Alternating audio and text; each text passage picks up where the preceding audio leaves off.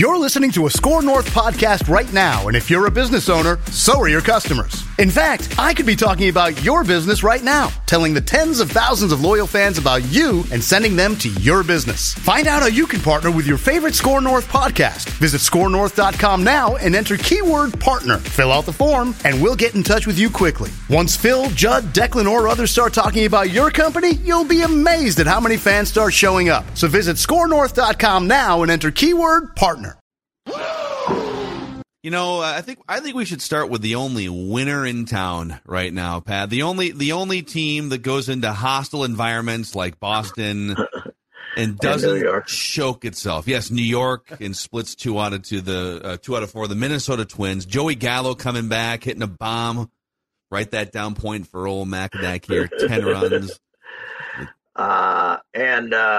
Of course, the fact that the night before they threw up and lost the game was, you could, it's nice. The great thing about baseball is the next day you can change the narrative completely. And they bombed Corey Kluber, who I saw pitch on opening day a little bit. I was watching it, and he was terrible. He's got nothing left. He was their opening day starter. That's how bad the pitching is for the Red Sox.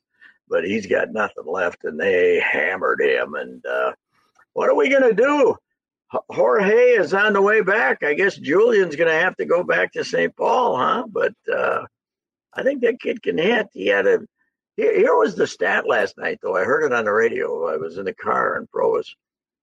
Miranda, Buxton, Gallo wasn't in the group. Kepler, Larnick, and Larnick were 1 for 50 going into the game. Yep. A combined 1 for 50 going into the game. And then what they end up with, they knocked in 5 or 6 runs and got a bunch of hits. That did not include Gallo, who hadn't done much before he got hurt either. But I've never heard a stat like that. And then Corey Kluber got them all out of the slump and one easy move there. I don't know. Larnick's a regular, right? You got to keep playing him because there's something in that bat. He can go straight away center field in Fenway. You got to keep playing him. I don't think he's helpless against left-handers. So it will be interesting to see where we end up here. The only guy who didn't get any hits last night, Carlos Correa, 0 for 5. So awesome. that was interesting. But hey, they go out and explode. And Joe Ryan's numbers now, going back to September, are pretty off the charts. I mean, yesterday he gave up 3 runs, which is a lot for him, but his numbers are phenomenal. So is he a number 1 starter? Do you think in 3 months from now? Do you think we're going to say, all right, he's one of the 15 best starting pitchers in baseball. He's an actual ace. I don't think he's got it. Is he throwing the sweeper now? Is it I know he's throwing a slider. Are we calling it a sweeper, not a slider? Well, he does have a better breaking pitch than he had before. So, I don't know. He's certainly a good acquisition for Nelson Cruz. We give these guys some hard times about some of the trades they make, but it's good. I would say he's your number 2 guy on this. If he's a number 1 starter, and he's your number 2 starter, that's pretty good, isn't it? So, but I still think it's a good pitching, mediocre hitting team, and that's what they will remain. I think they're. I don't know. I don't think it's going to be a real offensive juggernaut. Now, if Buxton becomes a threat instead of an out, that's interesting too. But I mean, come home, play Washington, freeze to death. But then the Yankees are here next week. Are we going to get our revenge? Are we going to hit somebody in the shoulder or something against the Yankees? Or are we just going to let them pick on us and throw at our head whenever they want to? Hey, did you see Scherzer got tossed from the Mets-Dodgers game yesterday? I'm telling you, based on what happened Saturday. Yeah, so we're gonna let Herman's gonna wander around for an hour with crap on his hand, and we're gonna give him 16 warnings. I told you. go wash your hands, son. And then Max Scherzer comes out with like the standard rosin and sweat combination. Gets caught. I think Cuzzy's an idiot, okay, because we're still mad at him for 10 years ago, but or however many years ago it was, 14. and Bellino was the guy who wanted to molest, almost grabbed Bumgarner's crotch last year when he was inspecting his hand because he was mad at him. But their quotes were, "They haven't seen so much crap on a guy's hand in his life." I don't care. They keep saying sweat and rosin.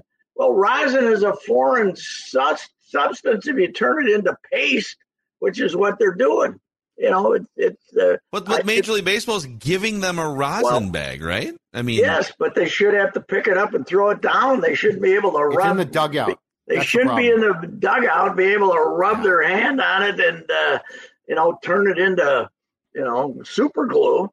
I think they've probably been doing this. They've probably been doing this for 2 years since the ban started, and it's just gotten completely out of control.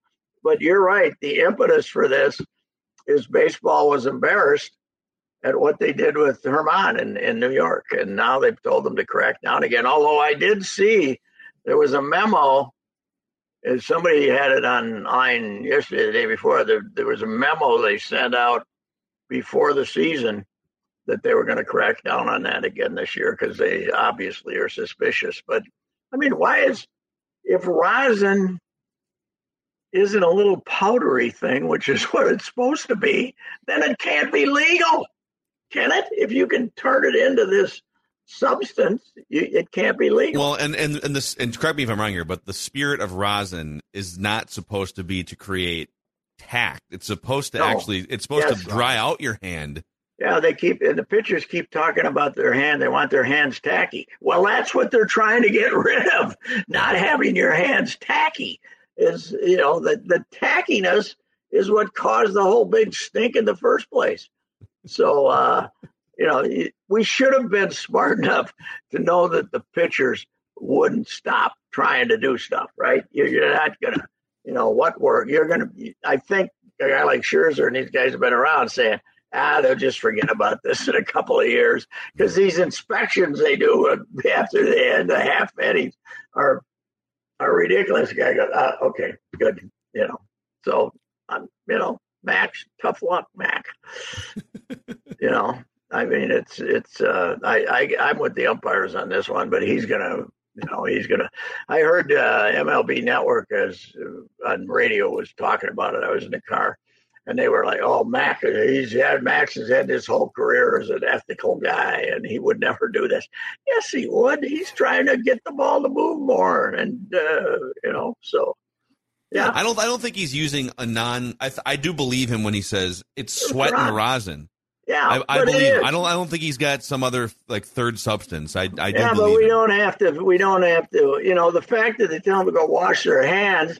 They're just putting more water on it for his hands so he can make a better paste. That's basically what they're doing. So, yeah, if you tell a guy your hand is too sticky, go wash it, and it comes back and it's still sticky, throw him out of the game. Well, and they claim now, though, that it's tough to get that paste off, I guess. And so, like, they're actually going back there and they get alcohol out and use that to try and clean their hand. It's this very intricate explanation. Here's my question, though. Are they now going to toss all of these guys? Because this is clearly a problem still. Yes. And they gave a warning one time, and now it's like, nope, you're gone. Mm-hmm. Well, no, him. He'd been told to do the same thing as Herman. Yes. As Herman, and he, did you see the quotes from? I think it was Cuzzy. Might have been the other guy. I just thought you see the quotes about they've never had it's the stickiest hand they've ever encountered. Yeah. They grabbed his hand and their hand stuck to his hand. Yeah, right. I mean, it was like this cartoon, Gary. It was like Bugs Bunny. So the hell with them. They gotta. You're just gonna have to say the only rosin that you can use is when the bag is laying out there behind the pitcher's mound, and you can pick it up and then throw it back down.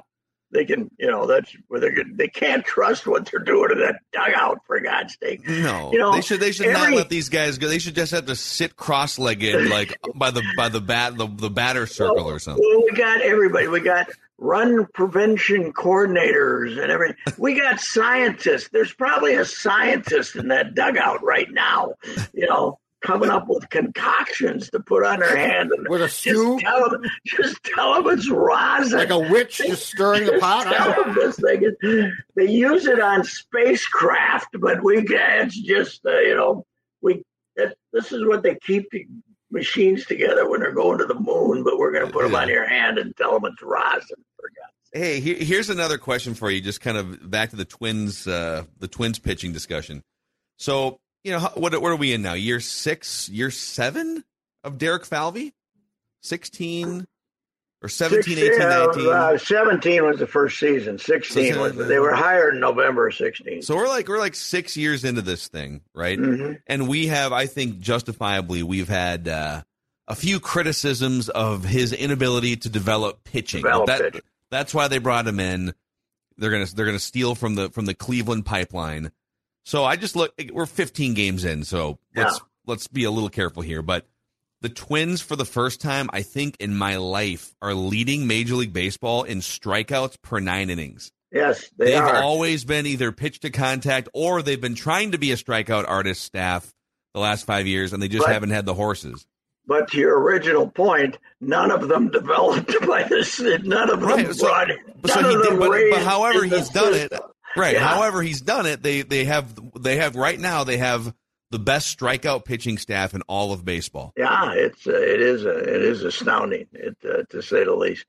But to get back to the cracking down on the pitchers, the advantage for pitching right now is so enormous that you can't let them have a greater advantage because even when they're not cheating, they're damn near unhittable. And now we got the sweeper, and we got, we used to have, you got changeup, fastball, curveball, slider. Now you look up at the board, they got like 9 different pitches up there on that thing. And, cutter, two-seamer, cutter. There's too damn many. This all started, by the way back with the split-fingered fastball. That's when it all started. When 25 years ago, when when was Mike Scott? Mike Scott 30 plus came up with the split. The Tigers throw that, Patrick? Didn't Roger Craig taught that with the Tigers in '84, right? Yeah, might have been. Yeah, that wasn't good. It wasn't enough to beat the Twins, of course, but it was. No, that was a little later, I guess. Tigers did win the World Series that year. So. Wasn't that a selling point with the Ricky Nolasco era? He's got like 6 or 7 different pitches. 6 different pitches, and one of them's not good. But 2 problems. They aren't that good, and he'd rather be in Europe running around with Giancarlo chasing women in the south of France than pitching. Muscle cars, baby. He got his muscle cars in that garage. The world's most eligible bachelor who doesn't really give a damn about pitching. God that was great. Judd, I think you and I, maybe we had Ricky Nolasco. Maybe it was Pat. I don't know, but I think it was Pat. Ricky Nolasco was about to come on 1500 ESPN radio, and we asked the PR team, Dustin or Mike or whoever, hey, what are some things, what are some topics he's into, right? And the answer we got back was, well, he really likes cars. Yes. Okay. Now, was he an opening day starter too? We had him and Worley. We had the Vanimal one year. I think he and Ricky one year. Yeah. Oh my I might know Terry Ryan. I was talking to somebody about Terry, and this guy was not a baseball guy. He said, I really like Terry Ryan. I thought he was a great guy. I said, he is a great guy, but how he got talked into giving 40-some million to Ricky Nolasco is had to pay somebody. Yeah, that's right. They had to pay somebody to make it look like they weren't. Yeah, they make it look like they weren't cheap. But those were some bad days. I'm trying to find if they had if he made an opening day start here. It would have been. I guess there was only really 2 options. Probably 2014 would have been his first year he signed. Yeah, did he pitch that day? I don't know if he did or not. Who else would have been? I don't know who was the aces on that staff. You try to block those out of your mind. Okay, 2014, the first game of the year was, they opened against the White Sox, right? And yes, Ricky Nolasco was the opening day starter against Chris Sale. And the Vanimal was what? 2012, maybe the Vanimal was 13 against Detroit. 13, yeah. So back to back, the Vanimal, and the Vanimal, who was chucking for who? Great Britain. Great Britain. His jersey was screwed up. You remember that? The G came off. The G came off his jersey. Looked like he was playing for Chico Bail Bonds, Bad News Bears. Yeah, but hey, the World Baseball Classic was just fine. The fact that we had Czechoslovakia in there was just fine. The fact that team from Italy was, I said, if your great grandparents were Italian, I think great grandparents were Italian, you were eligible. That was the Netherlands. Somebody from the I don't know. The last they got freedom from Great Britain in 1976, but you were still eligible. It was something like that. You've got me down a rabbit hole here. I've got the 2013 Twins pulled up. It is amazing. I think all of us tend to be, the season starts and you try to be, all right, let's give them a chance. Let's see the best version of this team come to fruition.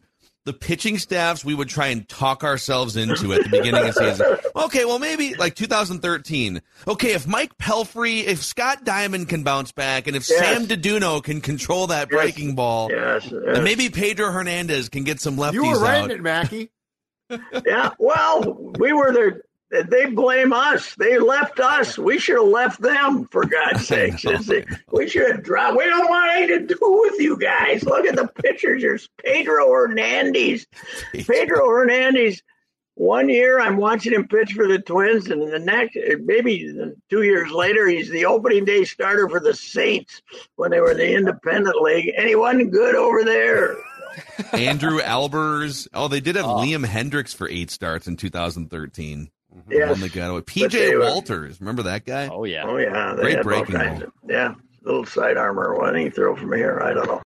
This is Tom Bernard. Can't get enough of sports talk with Phil Mackey and Judd Zolgad? Tune in to the new Tom Bernard Show podcast Monday through Friday as Phil and Judd join me to discuss the latest sports headlines and whatever else comes to mind. Just download the Tom Bernard Show app wherever you get your podcasts or visit tombernardshow.com. It's another way to get more from me and Judd talking sports and having fun with Tom, and it's all at your fingertips. Download the Tom Bernard Show app now and join the conversation.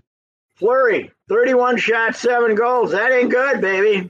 The Gus is in for the rest of the series, right?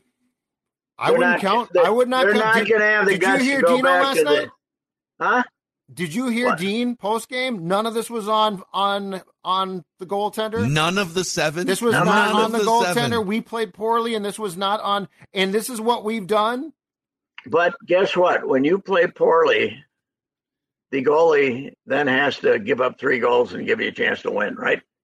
Ideally, when you play poorly, you can't give up 7. Every chance they have, every great chance they have to score, they can't score. Right? Did he make a save of any memorable? Wow! Look at the Flower. Did he make that one? He didn't let him get that 8th goal. Way to go, Flower! Way to kick that one out. He made one incredible save and he immediately gave up a goal on the rebound. That's about it. Yeah. So it didn't work out. But Pat, here's the problem. From what I heard, this was very much endorsed by the GM. Oh, of course. So this isn't just a Dino thing. This is a GM thing, too. So I am not confident that what you said about Gustafsson having the net for the rest of the series. I'm not sure about Declan. I'm not completely confident. I'm not.